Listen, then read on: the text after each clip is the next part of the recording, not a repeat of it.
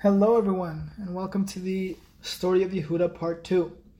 Now, my wife told me, full disclosure, my wife listened to last week's Parsha episode and she said, David Chai, you need to sound way less intense. She said it much nicer, but she was like, you sound way too intense, just like chill. And basically, I'm going to try to chill. I will try to do that. But I also noticed, besides that I missed out an interesting part of last week's Parsha that talks about Yehudah that I'm going to bring up right now.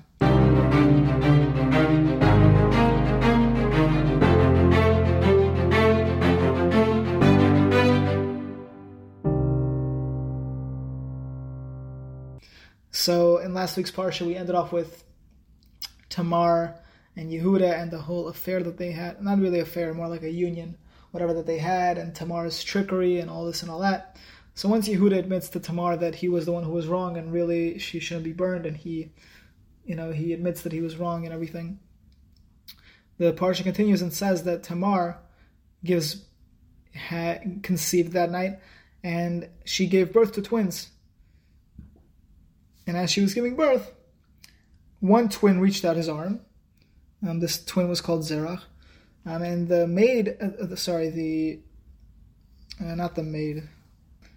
midwife, that's what it is.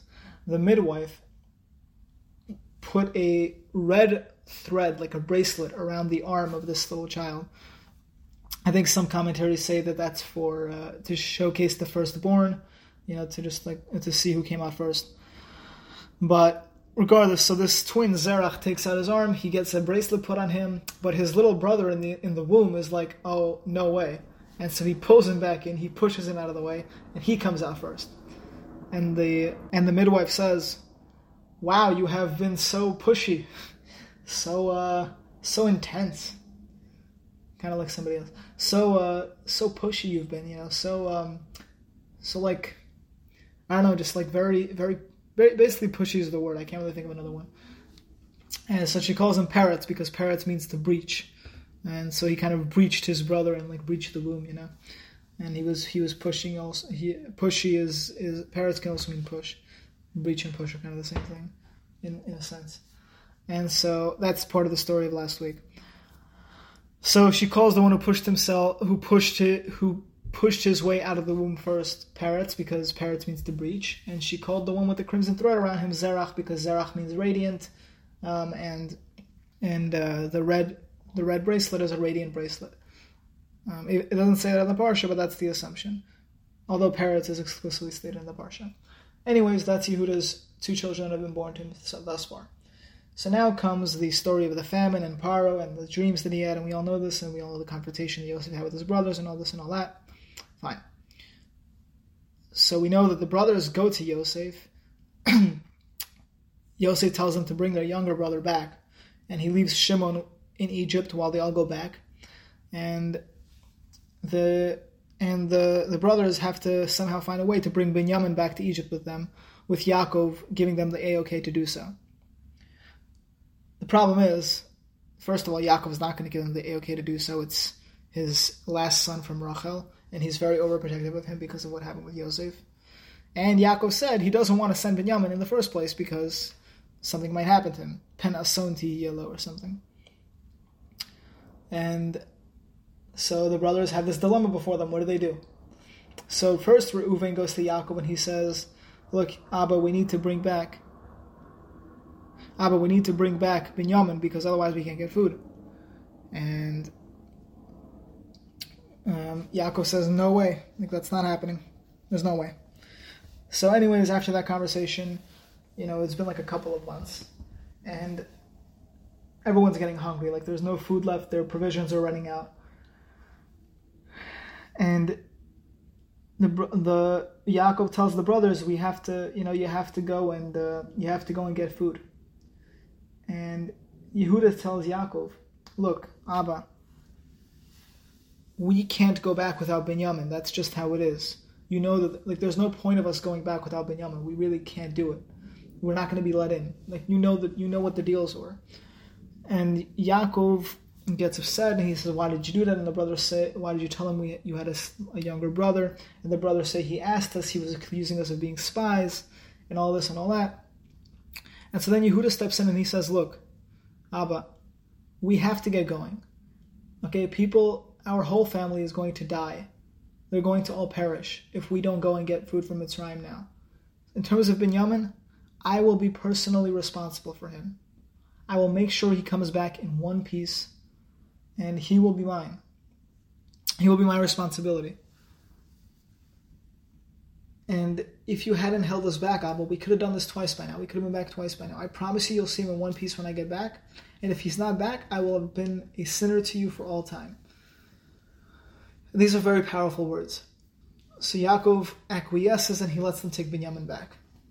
And we know the whole story, right? We know that Binyamin goes back to Yosef. Yosef seats them in his palace. He gives them a nice meal. He gives Binyamin way more than he gives the brothers. He reunites Shimon with the brothers, and it seems like everything's good. It seems like everything is great on their front. And so Yosef tells, like while the meal is happening in the palace, Yosef tells his messengers, we all know, he tells them, put my silver cup in the pouch of the youngest brother, in the pouch of Binyamin. So the brothers in the morning are completely unaware of that this happened, right? And so they leave Egypt, and they're just all happy, finally the whole thing's over, they can go back home with Binyamin, the whole debacle is done. Except, Yosef tells his messenger, go to the brothers and search and go after the brothers and, enact this plan. Accuse them of stealing the cup and bring them back to me. So the messenger goes, there's this confrontation, and the messenger says, how can you, once he catches up with the brothers, he says, how could you repay the good that my master gave you with evil? And the brothers are like, what are you talking about? Like, I have no idea. What do you mean? Like, everything was good. We were on good terms. And the messenger says, no, the cup that my master uses, the silver cup for his divine purposes, or whatever nichesh means. Sorry, I dropped something. Whatever nichesh means, it was stolen, and one of you stole it. You were the only ones invited into his home last night. And we're at the table with him. And the brothers said, there's no way. If any of us did it, he can die, and the rest of us will be your slaves. That's how sure they were of themselves. One of us can die, and the rest of us will be your slaves. And the messenger says, okay, this is the deal. This is what's going to happen. I'm going to open up all your packs, all your backpacks. I know that the rest of you who didn't steal it must be honest, because you've already brought back the money, right? Like I'm assuming this is like a little bit of an embellishment, but he basically says, the verses say that he says that what the terms are is that whoever has the cup, that's who I'm going to take back with me as a slave. And the rest of you are scot-free. You can go home free. I'm just adding that I think that it's because it's under the guise of the rest of you are probably trustworthy and everything. And so the brothers say, okay, they all quickly lower their backpacks onto the ground, and they're all just like, go ahead. We guarantee you there's nothing there. But the messenger starts from the oldest and he goes all the way to the youngest. And the youngest is Binyamin. And so obviously all the brothers are happy, oh, you see, you didn't find it in my bag, you didn't find it in my bag. They're not saying this, but I'm assuming that's what happened. And finally it gets to the youngest brother, to Binyamin. This is in the verses. And so he opens it up and it's in Binyamin's backpack. And all the brothers tear their clothing, they put all their belongings back on their donkeys, and they go to Yosef. And Yosef says, why would you do this? Why would you do this? Don't you know that I am a man who will notice these things? And Yehudah steps up to Yosef. This is kind of like a cliffhanger in the parsha, but he says, look, let me speak to you candidly and privately, because you're like Paro, whatever that means. And so Yehudah steps up and he says, what can we say to you, Yosef, to you? They still think that he is the leader of Egypt. How can we speak? How can we prove our innocence? And he says out loud, God has uncovered our old guilt. Let us be your slaves. Let us all be your slaves. We'll all be your slaves together, because at least that way, Yehudah, everybody will protect Binyamin, right? Because at least that way they'll keep him alive. And Yosef says, heaven forbid that I do that. Only the person who had the cup, only Binyamin is going to be my slave. The rest of you can go in peace to your father.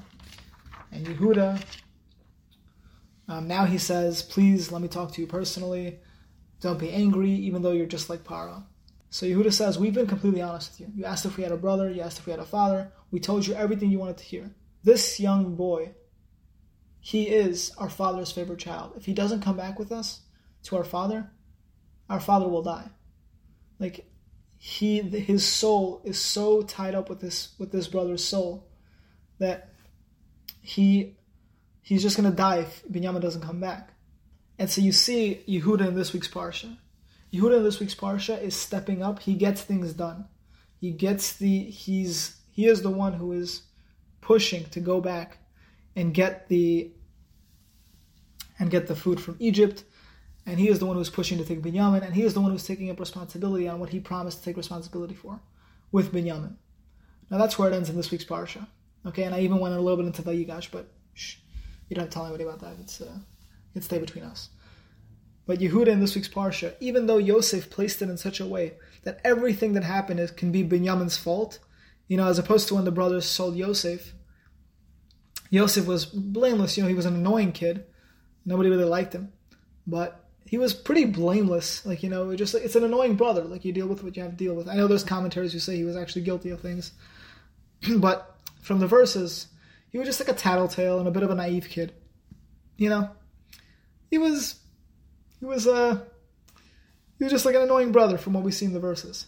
But Binyamin, in this story, Binyamin could be completely the cause of blame. Because the brothers all knew that they did not steal that money. Because they all knew that they kept that money to give back to the Paro after their first trip. But who wasn't there the first time with them? Binyamin wasn't there the first time with them. Binyamin was getting 5 times the amount of food that they were getting in the palace.